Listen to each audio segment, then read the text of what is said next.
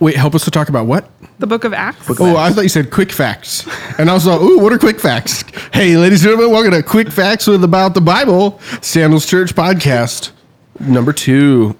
You guys ready to go? Okay. We're so ready to go. Okay. This Thai tea is the best.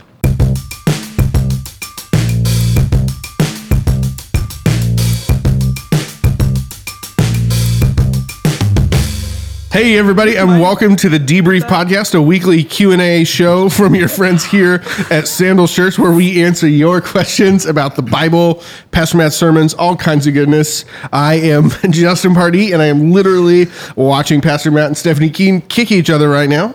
We weren't kicking, we were measuring each other's feet. Yeah, I'm Stephanie Keene, and I have the same size feet as my pastor. Yep. Okay, and that's Pastor Matt Brown over there. I described it as kicking because it looked like you were playing footsie, but not in a footsie kind of way. And I didn't want to say that like, you guys were playing footsie on the air. My feet are not that small. My feet are not that big. You guys meet right in the middle, dude. It's a foot friendship, yes. I guess you have there. Oh, man. Well, what an awkward intro. Thank you very much for that, Justin. Oh, man, that was great. You must be a professional. Yeah, dude. Well, at the very least, you can guarantee that I'm on a little bit of caffeine right now from some iced tea and a Coca-Cola classic. Thank you, America, for that gift to us. It's America's gift to the world, Coca-Cola. Yeah. You know what? You're totally right. Yeah. I remember being in Africa. You should apologize for Pepsi, but Coca-Cola is America's gift. Man, I submit to your wisdom once again. Yeah. I agree with you. Yeah. We are of one accord. Yeah. Why is it, though, that Mexican Coke is so much better? I don't know. Well, Coke in other countries, I think, is way better. Yeah, they don't have all their regulations. India, hottest day, we're out filming. I think a Coke saved my life that day. You know what? That sounds like a dance song in the making. Yesterday afternoon, a Coca-Cola saved my life. Well, we are open for sponsorships. If anyone from Coke is listening, we'd be happy to have some conversations. Indeed. Well, hey guys, we're so glad that you guys are here. This is like kind of a groundbreaking episode. Last week we had episode 20. This is 21, so we're old enough to make poor decisions and legally be able to make that happen. Yes, exactly. But here's the other deal. Today we are switching. This is now going to be the first time in the history of the Debrief podcast where we're going to be switching gears and talking about a book that is not Luke. We're going to jump into the book of Acts today. So that's going to be real awesome. We do still have the fact that they're written by the same guy. So that is continuing the thread. But before we get into that, we're going to pause and say thank you to all you guys who are listening and sharing the show every single weekend, leaving your awesome, encouraging reviews. This week, we had 2 awesome additional 5-star reviews that I got to share with you. This first one was so great. It comes from Bible Duck. Whoa, great name. Yeah, exactly. I'm trying to understand what's going on there. That's taken now. That's right. Sorry. You're going to need to get a new screen name, Stephanie. And she says, best date ever. I appreciate the scholarship in the discussion. I think that part's for me. I appreciate the scholarship in the discussion and the honest questions asked. On evenings when it is me, myself, and I, the debrief is the best date ever. Oh, man, that's cool. I love the duck. Good job. Yeah. Good job, Bible Duck. Okay, we're glad to get to hang out with you on date night. You guys might need to get some tissue. This one is so great. It comes from That Kelly Girl. She said, as I am redirecting my life back to Jesus, I have found Sandals Church and the debrief such a blessing. Listening to the realness and rawness of what is being discussed in the podcast has helped foster such direction and comfort along with the incredible conviction. As my 10-plus years spiritually mismatched marriage has come to such an awful point this past year and a half, the debrief and the other outlets at Sandals Church have been a much-needed grounder for me as I renew my faith in God and try desperately to guide my 3 young children and be a living witness to my incredibly steadfast but unbelieving husband. So I loved that. Love the encouragement there, and we are super excited and love doing the show for you guys. And before we jump into... That was really cool. It was a good one, huh? So good. I could tell you were going to say something because I could just see it on your face. Yeah. But then you paused, so then I got ready to... I just kind of was moving on. It's just awesome. It's just awesome that, people are coming to the Lord and coming back to the Lord and, pretty cool. Love it. Okay, we got one follow-up question from the shows so far before we jump into the book of Acts. Stephanie, you want to bring us this follow-up? I would love to bring this follow-up question because it actually comes from my mom. So she and I were talking. Stephanie's mom has a question. Yes, my mom has a question. Her name is Ellen. In case I feel like that's how we formally do this. Hello, Ellen. She was asking me last night after church that as Jesus was traveling around with his disciples, so we hear him like telling stories over and over, he's teaching people. Did all those people know the story of Jesus' birth too? Or because he had moved around, would from the virgin birth? Common? Yes, the virgin birth. Jesus born to a virgin. It's what we celebrate at Christmas. Would people have known that about him? Was that common knowledge? Yeah, probably not. So both, two Gospels, Matthew and Luke, talk about the miraculous birth. Mark and John omit it. John, they start from different points. Mark is immediately into the ministry of Jesus. And so no, not everybody knew about that. And so that's something that ultimately really becomes a big deal about the testimony of Jesus Christ. And so it's called the Apostles' Creed. And you can look that up on the internet, but it talks about what the church's statement of faith was. And it's really the most popular statement of faith of all time. And it's just the recognition that Jesus Christ's birth was extraordinary, because that's the testimony of the Gospel of Matthew and Mark, that it was heralded. And that word herald, if your name's Harold, you're an announcer.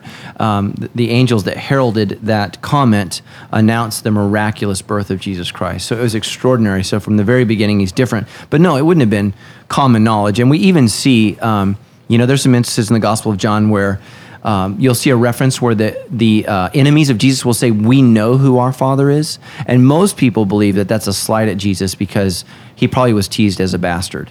So people knew, right? They could do the math, just like people can do the math now, that, your mom and dad weren't married, you're not Joseph's son. So they knew something about that. They didn't attribute it to a miraculous birth. They attributed it to, Mary having an inappropriate sexual relationship with someone else. And so, but that's not what the gospel says. The gospel says that Mary became pregnant with Jesus because of the Holy Spirit. So his birth starts with the Holy Spirit. And so the Holy Spirit does not have a body as Jesus does. The Holy Spirit is, just like what it sounds, a spirit. So, a related news, I had a pet bunny growing up named Harold.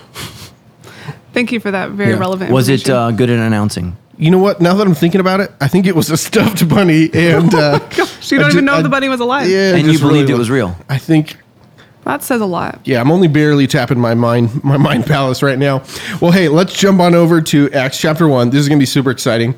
Chapter 1, we're starting a whole brand new book here. And Pastor Matt, before we get all the way into the nitty gritty of Acts chapter 1, is there anything you feel like we should know about Acts or be thinking about as we look to the 28 chapters of this book? Yeah, so 2 words, Holy Spirit. So everything that we're going to be seeing is done through the power of the Holy Spirit. And so some people are very comfortable with the Holy Spirit. They've had encounters with the Holy Spirit. They know who the Holy Spirit is. They have grown up in church where the Holy Spirit is talked about. In other churches, for those who have grown up like in a Bible church or a more conservative church, the Holy Spirit is really regulated to almost a non-existent entity within the church, and that's really unfortunate. And so, Sandals falls right in the middle of those 2 categories. We're not wildly charismatic and crazy with the Holy Spirit. Nobody's doing some of the wild things that happened in churches that are called charismatic, where the Holy Spirit is really the center of the experience. And we're not on the other side where it's all just about the Bible and it's a head game where you just learn. We're right in the middle, which is where I think God wants us to be. And we need to recognize that we need the power of the Holy Spirit. We need the gifting of the Holy Spirit, but we don't have to be weird for the Holy Spirit. And so I think that's something that's important for us to know as we move forward. For some people maybe on either side that are uncomfortable, Sandals is going to land right in the middle with what I believe the Word of God teaches and what's safe. But you need the Holy Spirit in your life, in your marriage, at work. Without the Holy Spirit, you're not saved. You are not a Christian if you do not have the Holy Spirit in your life, because the Holy Spirit is evidence of God's presence in your life. And so, and like I said today, that evidence, Galatians 5:22, really is a change. There's something that takes place. Born again is not just an allegorical statement. There's actually a change that occurs. Your heart changes, your desires change, your life changes. It doesn't mean you're perfect, but the direction of your life changes, and that is evidence of the Holy Spirit in your life. And so that's what I always say. We're going to talk about the Holy Spirit almost every week, because the Holy Spirit is going to empower, guide, baptize, direct, and even speak. The Holy Spirit's going to verbally speak to the church. It's pretty powerful. So it sounds like we'll be talking about that a lot over the next 6 months. So if you listening have a specific question about the Holy Spirit, or you still don't even fully understand what this is, man, send them in to us. You can send all your questions into us at sandalschurch.com/the debrief, or find us, the Debrief Podcast, on Facebook. Send us a message. We'll get those questions on the show. Yeah. And one of the questions we actually got in this week is from Jason, and he asks, is there a reason why Luke and Acts, being written by the same person, are separated by the book of John? Yeah, absolutely. Because when the church fathers, the people, the ancient fathers that got together to decide, okay, what books go in the canon, and the word canon means measuring tool. So, what is measured God's word? And this is canon spelled CANON, right? Not like a bazooka. Yeah, not the pirate ship bazooka cannon. Yeah. Okay. So whenever they decided what goes in, they decided to separate the Gospels in this way. Just like the Old Testament is separated, the Law of Moses, which is the first 5 books, the prophets, and so you have the prophets, and then you have the writings. So the book of Psalms, Proverbs, stuff like that, the books of wisdom. There's 3 separate categories for those books. The New Testament tried to do the same thing. So the first thing they do is they put all the stories of Jesus together, Matthew, Mark, Luke, and John. So those are the stories of Jesus. Then they talk about the book of Acts, which is the planting of the church, the beginning and the birth of the church. And so they put that there. Then you have the book of Acts is going to end with Paul going to Rome. So then what's the next book they put? They put Romans. And so, Paul is in Romans. And so that's what the book of Acts is all about the gospel getting to the ends of the earth. And the understanding would have been both Rome and Spain. We don't know ultimately if he ever got to Spain, but the Catholic tradition says that he does. Okay. We don't have evidence of that, but that doesn't mean it didn't happen just because we don't have tangible evidence. So that's the way it's divided. And so then you have all of the epistles, and that word means letters. So the epistles, Romans, 1 Corinthians, 2 Corinthians, Galatians, Ephesians, Colossians, Philippians, all of those are letters to churches. And so it's not like just straight up, this is what God says. This is how you should live as God's people. And so it's personal letters inspired by God to people. And then we have, ultimately, it ends with the book of Revelation, which is a prophecy about the future. And so that's kind of how it wraps. And it makes sense because the book of Revelation is about the end. So they put it at the end. So that's why it's divided that way. But initially, the book of Luke and Acts would have been delivered together as part 1 and part 2. But they separated it by John because it just makes sense that you would know everything about the gospel accounts of Jesus before you read the book of Acts. Okay, so Acts chapter 1 opens almost like, like a TV show does nowadays where they're like last week on Lost or whatever. So verse 3. It would be last week on Found. Oh yeah. Boom. Just drop some theology there. Yeah, that was very spiritual. I'm going to debate how funny that was. Yeah. Verse 3, it goes like this. During the 40 days after Jesus suffered and died, actually, it was pretty good. During the 40 days after he suffered and died, Jesus appeared to the apostles from time to time, and he proved to them in many ways that he was actually alive, and he talked to them about the kingdom of God. So I'm just wondering, do we have any idea what Jesus might have been talking about here? Yeah, absolutely. So, some of this is found in specifically the restoration of Peter that's found in the Gospel of John, that conversation. So there are other conversations where we know what he talked about. We know they went to Galilee. So they went to Galilee. They had fish. They ate fish together. There's lots of things, but basically what he's teaching them about is the coming kingdom of God that will begin with the birth of the church. And so the church is living under the rule, reign, and authority of God before God rule and reigns on earth. And so ultimately, that's what he's telling them about. He's telling them about the church. He's teaching the theology about himself. He's opening their eyes to the scriptures. He's constantly teaching them, basically walking them through the Old Testament and teaching them, look, this is about me, this is about me, this is about me. And he's opening their eyes so that they can be empowered preachers. And we see this in Acts chapter 2 with Peter's sermon. Yeah. We see it ultimately in Acts chapter 6 and 7 with Stephen's sermon. These guys have this incredible awareness and understand, the full teaching of God. And it's absolutely amazing. So that's what he would have taught them. Got it. In verses 4 and 5, it says that once when he was eating with them, he commanded them, do not leave Jerusalem until the Father sends you the gift he promised. As I told you before, John baptized with water, but in just a few days, you will be baptized with the Holy Spirit. So I just have a quick question. I remember Jesus getting baptized in the Gospels, but I don't remember anything about the disciples. Were the disciples baptized too? Yeah, they all would have been baptized. And so because it's the first step of obedience. So most of Jesus' disciples probably would have had 2 baptisms. They would have had the baptism of John and probably the baptism of Jesus. So this is the specific act. And so one of the things you're going to see in the book of Acts is baptized in the name of Jesus. And so that's confusing to some Christian churches because at Sandals we baptize in the name of the Father, in the name of the Son, and the name of the Holy Spirit. So why do we do that? Because the Gospel of Matthew ends in Matthew 28. It ends with these words, go ye therefore into all the nations, preaching the gospel and baptizing them in the name of the Father, Son, and the Holy Spirit. But what we're seeing in the book of Acts is he's trying to redirect and point everybody specifically to Jesus. So Matthew is writing to a Jewish audience who has a deeper understanding of the scriptures, and so he can just throw out the Trinitarian formula there. Right. Luke is preaching to a Gentile audience, and before they can understand the Trinity, they need to understand Jesus and submit themselves to Jesus. And so, churches fight over everything. So some churches say you should be baptized in the name of the Father, Son, and the Holy Spirit. That's what we say. Other churches say it's Jesus only. And if you ever hear a Jesus only church, I would steer clear of that because I don't think that they're understanding. So if you get baptized in the name of Jesus, here's the question: how did Jesus say you should be baptized? Right? So the disciples are telling people to be baptized in the name of Jesus, but we have Jesus' words that tell us how to do that. And so that's why we baptize in the name of the Father, Son, and the Holy Spirit, because all three persons of the Godhead are operating within the process of salvation. God loves, the Son dies, the Spirit empowers. They're working together for the salvation of the lost. Okay, really quickly, if I was somebody who got baptized only in the name of Jesus, is that still a valid baptism? Do I need to get rebaptized? Yeah, and so, a lot of pastors would say you need to be rebaptized. I would say, did you give as much of yourself to as much of Jesus as you understood? And if you did, right, we're not saved because we understand everything perfectly. We're saved by grace. And so I just would say work through that. If you feel like, you need to have a fresh start, you need to reject maybe the cultist teaching that you were under, or you're coming out of an abusive situation and it symbolizes a fresh start, that's fine. But I just always try to encourage people that one baptism is enough. Yeah. And so one baptism after belief. So I think if you were baptized as a child and you didn't have a say in that, it's a good thing to be baptized as a follower of Jesus, because the method is right. You repent, you believe, then you're baptized. And as an infant, you can't repent and you can't believe. So.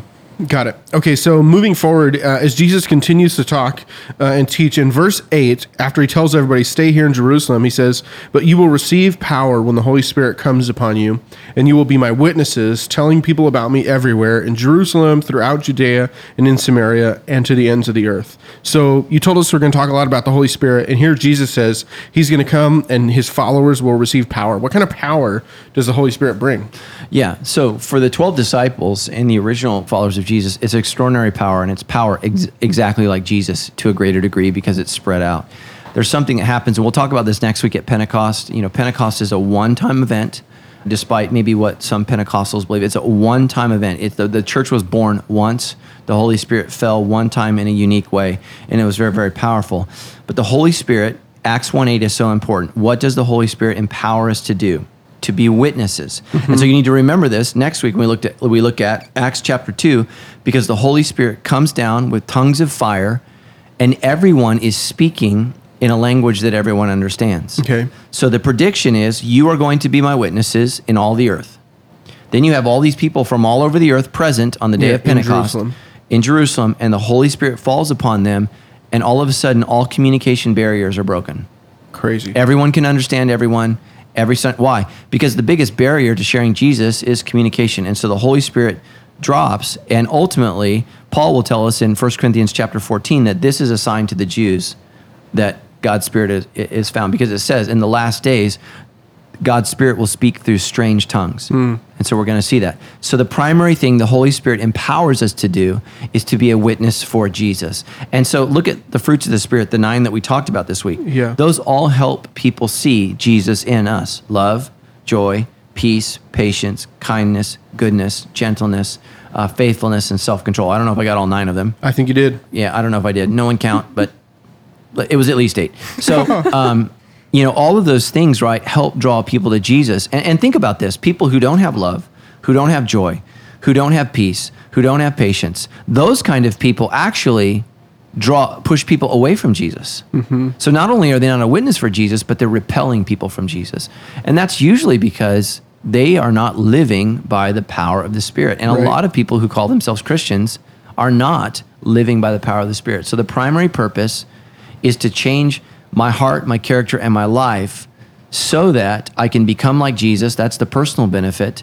And the secondary benefit is so that others can meet Jesus. And that's the 2 reasons why we want to be filled with the Spirit. We don't want to be filled with the Spirit so we can say, hey, everybody, look at me. I have the gift of tongues, or I have the gift of prophecy, or I have the gift of healing. And that's what makes me so sad about so much of the ministry that's done in the name of the Holy Spirit, is because what people really are doing is they're glorifying themselves, and they're not glorifying Jesus. The purpose of the gifts of the Holy Spirit, and we'll get into this as we go through the Bible, they are gifts given to the people in the church to serve the church, not to serve yourself. And so like when you see these healers and they travel around and they have these fancy jets and they live like millionaires, they're using those gifts, even if those gifts were legitimate. And I'm not saying that they are, but even if they're real, they've manipulated and used those gifts for their own benefit. And I think that breaks God's heart. Yeah, I bet. So now that this has happened, everyone's still gathered together. And verse 15 says, during this time, when about 120 believers were together in one place, Peter stood up and addressed them. So I have a question here too. Did Peter sort of assume authority for everyone in this moment? And did all those people know about the whole denial part? Yeah. So, we have to go back because Luke has told us in Luke chapter 9, Peter is the one, and upon you I will build my church. So Jesus has selected Peter to be the leader. Yeah. What's interesting is if you look at the order of the apostles in Luke, it's different from the order in Acts. Okay. And so Luke is telling us a shift has occurred because now there's 3 leaders. And so if you look at it, right, the other order is just kind of random. This order is Peter, James, and John. And those are the first 3 mentioned because Peter, James, and John are the main active characters in the gospel, in the book of Acts until we get to the Apostle Paul in Acts chapter 9, 10, 11, 12. And then ultimately he takes over and dominates the rest. So your question was? In this situation, did Peter just sort of step and assume the authority that he knew Jesus? No, Jesus put him in that. So that, they're going to be aware. Now, Luke doesn't record, the conversation with Jesus that Peter has, but he certainly must have been aware of it because he would have interacted with Peter. And we know from the book of Acts that Paul and Peter, and so we have to remember that the Apostle Paul is Luke is the traveling companion of Paul. So as Paul is interacting with the disciples, Luke is present. And so he knows the role that Peter took and the role that he has ultimately within the church. And so they all know it's Peter. Jesus said, you're the leader. Peter spoke as the leader, acted as the leader. I mean, Jesus prepped him for this whole thing. And he assumes the mantle of leadership. But you need to notice here, it also says, right, that there's 11 apostles right now. One's missing. And we'll get to that in a second because they've got to fulfill the spot that's open. And then it also says that there were about 120 believers there. And that's important. And the reason that's important is you have 12 basically rabbis acting as apostles, and they each have about 10 people underneath them. And so it takes 10 active members to make a synagogue, and it takes 120 members to make a Sanhedrin, which is a local body of leadership. Okay. And so you have to have that many Jews in order to qualify as, and what it's saying is Peter represents a significant group of Jews within the context of Judaism. Okay. And so it's preparing us for this new movement within Judaism. And that's what you need to understand. Christianity is not separate from Judaism. It is a movement from within Judaism that, many Jews accept. Many Jews have rejected it today, but many Jews accept it. It is purely a Jewish movement from the very beginning. And so that's why that number 120 is important. And Peter is operating, kind of like, he's not the high priest because Jesus is the high priest, but he's operating in that role of the leader, the spokesman. Can we pause here really quick and just talk about what kind of authority Peter would have had as a leader? Because I've read ahead in the whole book of Acts, and spoiler alert, like they make decisions and things like that, but it still feels like there's kind of there's like a council of Jerusalem. There's some group decision making, it seems like, is happening. And then eventually Paul kind of takes over and does a lot of stuff.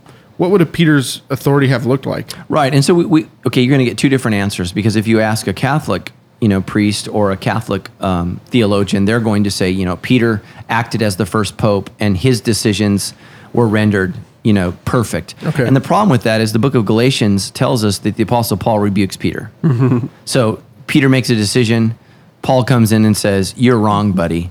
And so it shows us right away that, within Christianity, we don't just have one spokesman, one leader. Like even at our church, I'm the senior pastor. Everybody knows I'm in charge, but there are other pastors that speak into my life, and we need to listen to their wisdom and their thoughts on what's happening in the church needs to be dealt with. They have weight in terms of the decisions. Now, obviously, as long as I'm moral and ethical and following what the Bible says, I have the final say. But they also speak into it. And so I definitely think that Peter is the leader, but there are also a group of others that are around him that contribute to that and agree with that. And you'll see that ultimately when they pick Mattathias as the disciple to replace Judas, that they all agreed. Everybody agreed. So there was consensus there. And you're going to see that even more in Acts chapter 2, that when the church is at its best, there is agreement within its ranks. When the church struggles, there's disagreement. And so, the Holy Spirit wants to bring unity within the church. So I think Peter was unequivocally the leader. He is the spokesman. He preaches the gospel. He does miraculous miracles. He does amazing things. So we need to understand that he's the one. Jesus knew who he was picking. Right. Okay, so as we continue to move down, man, I love Acts 1 because lots of stuff just keeps happening in here. Verses 18 through 19 kind of tell the story of the end of Judas's life. And it says, Judas bought a field with the money he received for his treachery. I love that. Just straight up called it out from Luke. Falling headfirst there, his body split open, spilling out all his intestines. The news of his death spread to the people of Jerusalem, and they gave the place the Aramaic name, Akademla, or something like that, which means field of blood. So this is a different description of the end of Judas's life than what we see in like the Gospel of Matthew, chapter 27, which tells things a little bit differently, like what's going on with these differences. Yeah, so this is one of the great challenges of the church. Matthew seems to indicate that Judas's life ended in a different way. So let's talk about the similarities before we talk about the differences. Okay. So they both agree that Judas sold out Jesus. They both agree that a field was purchased with the money that Judas received for his treacherous acts. So there's some agreement there. Matthew says that the high priest, because Judas tried to give back the money, took the money and bought the field. Luke indicates that Judas bought the field. Either way, what I would say is the money that Judas received for betraying Jesus was the money that was used to purchase the field. So I think it's right. Inconsequential. And Luke, right, has he has the ability to tell the story in such a way that's A, simple, that B, his audience will get it and makes the point. And so whether or not Judas actually bought the field or the money that Judas has was used to buy the field, Judas is responsible for the purchase of the field. Got it. Now, where it gets more difficult is in the Gospel of Matthew, Judas hangs himself. Yeah. In Luke's account, Judas falls headlong. And we don't really know exactly what the Greek sentence means. It's really, really difficult to translate, but falling headlong, fell on his head. It is the best way, or landed on his head, and something happened that when he had his stomach burst open and there were worms. So if you've ever seen The Passion of the Christ, Mel Gibson tries to take these two stories and meld them together. And so if you saw it, Judas hangs himself, the rope snaps, and Judas falls on his head and his stomach bursts open. Yeah, Here's what I think. Ultimately, what I think Matthew and Luke are trying to say is that Judas died a horrific death. So in Judaism, suicide was considered sinful and shameful. In the Greco-Roman world, it was considered, somewhat noble. Like the person took kind of the noble way out. So the story of Socrates, he drinks the poison willingly. He takes the noble way and ends his own life. So Luke, in trying to communicate the shame to a Gentile audience, he can't say hung himself because he doesn't want to indicate that Judas tried to do the right thing. Do something. So the Jewish people would all know, oh, wow, his life, not only did he go to hell, but he ended in a horrific way. And so the Jewish audience is going to understand that, hanging oneself that way is an indication of God's curse. Gentile audience isn't going to get that. And so what he's trying to do is he's trying to communicate that Judas died a horrific, ugly death. He's trying to present that Judas is cursed, which is what we all are if we reject Jesus Christ. All of us are cursed. Right. There's no nobility in betraying Jesus. And it shows you that God's serious, man, right? God's serious. So you have a Jewish audience that gets hanging. Okay, that's terrible, awful, and ugly. And then, so maybe we don't know. Maybe the rope snapped. Maybe it didn't work. He fumbled the hanging and he fell, down a cliff and landed on his head. Right. And there were a bunch of maggots and worms. What he wants us to know is Judas's earthly fate was horrible and his eternal fate was even worse. So, but ultimately, only God knows. That's just one of those things where you have two people who talk about the same event and they're slightly different. And I would say this is the biggest difference of all the stories about the death, burial, resurrection of Christ. This is the biggest difference. And so it doesn't bother me. But some people, they go, oh, it's two different made up stories. And I go, well, that's your opinion. I think it's fine. Yeah. So Cool. So Peter continues talking about Judas to this group of people, and he says that this was written in the book of Psalms, where it says, let his home become desolate with no one living in it. And it also says, let someone else take his position. How did Peter know that those verses were about Judas, or how did he know to apply those to Judas here? Yeah, what I'm going to assume is we don't know. So here's where it gets tricky. The Holy Spirit hasn't fallen yet. So what this means is, Peter is not yet filled with the Spirit. So I think they're trying to figure out what to do. And so what he's doing is he's quoting some verses that he knows. So the first verse is a little like, okay, stretch. The second verse is talking about a cursed individual. And so I think that makes more sense because Judas is a cursed individual and they're saying we got to replace this guy. And so this is just a tradition of the apostles is to quote the Old Testament to substantiate what they're doing. And they do this with Jesus. This is why Jesus did this. And so this is just something that they believe that they needed to do, again, because for the followers of Jesus, they're not creating a new religion. This is Judaism explained. Yeah. And so they're trying to constantly substantiate, as a Jew, I believe this because in my Jewish Bible, it said this, and this is why Jesus did this, this is why we're doing this is why this happened. So they're constantly pointing back to the Hebrew Bible to explain their decisions. So that's why. This next question is from Brandon, and he said, was it necessary for the apostles to fill the position that Judas had within the group? Okay, Stephanie, that's a great question, and that's why this is important. So here, they have to be 12, there are 12 disciples to represent the 12 tribes of Israel, because again, this is a Jewish movement, and that's why the 120 is mentioned because of the Sanhedrin. So Judas has betrayed Jesus, and he has chosen to leave the group. So they feel like they need to fulfill the group. But what's interesting, in a couple chapters later, when James is killed, is they don't seek to fulfill that role. The 12 apostles is a one-time role that does not need to be replaced when they die. And so this is where we differ from Catholicism that believes in apostolic succession. And so they go all the way back to Peter and they say there's a succession of leaders that are chosen to fulfill and to lead the church. And so ultimately, in our church history, we believe that God's Spirit chooses leaders and God's Spirit moves in the midst of the church, both Catholic and Protestant churches, selecting followers of Jesus and raising up people to, teach the gospel and come alongside and lead Christians. And so we just differ with them on that specific issue. But in this instance, the disciples felt like they had to replace Judas. So it says that the way they did that in verse 26, it says they cast lots, and Matthias was selected to become an apostle with the other 11. So just kind of throw in some like old school dice, which is my understanding of what casting lots is. That seems like a really weird way to pick a major church leader. Should we be doing more of that now? Or No. That's for Vegas. So you have to understand, again, the Holy Spirit hasn't fallen. Jesus just left. They don't know what to do. So what do? This is what Jews do. This is how Jews pick leaders. Now, before we, pick on them from what they do establish some character boundaries. So for example, must be a good person. He had to be with Jesus from the baptism all the way to the ascension. So he's had to be faithful with us the entire time. So it's not like they just pulled a name out of the hat. They said, look, there's two guys that meet the qualifications. Either of these guys could fulfill the vacancy perfectly. We don't know which one. So let the dice decide, right? It doesn't matter. And so everybody's happy. Nobody picked any favorites. And then ultimately, you never hear from Matthias again. So.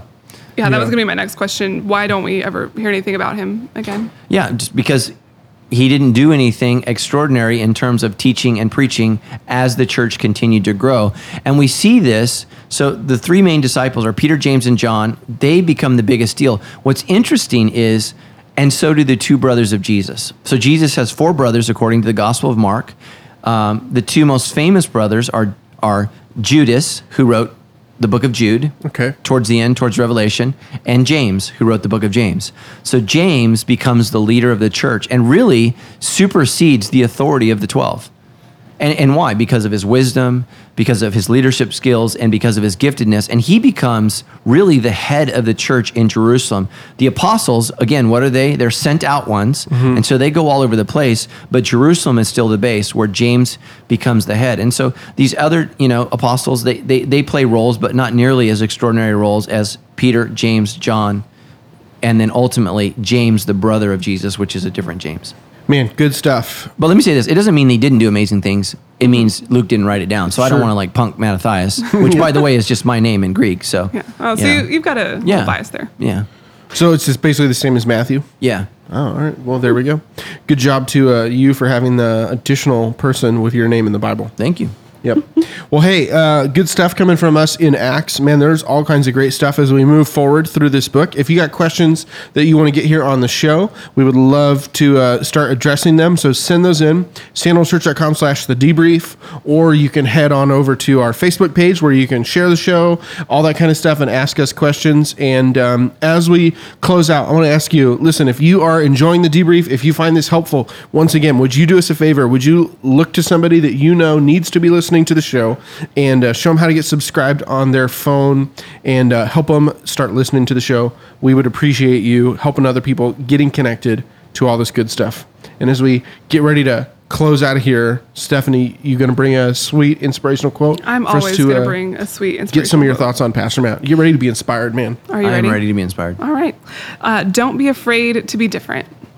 Amen. Right? That's what God's called us to be, different.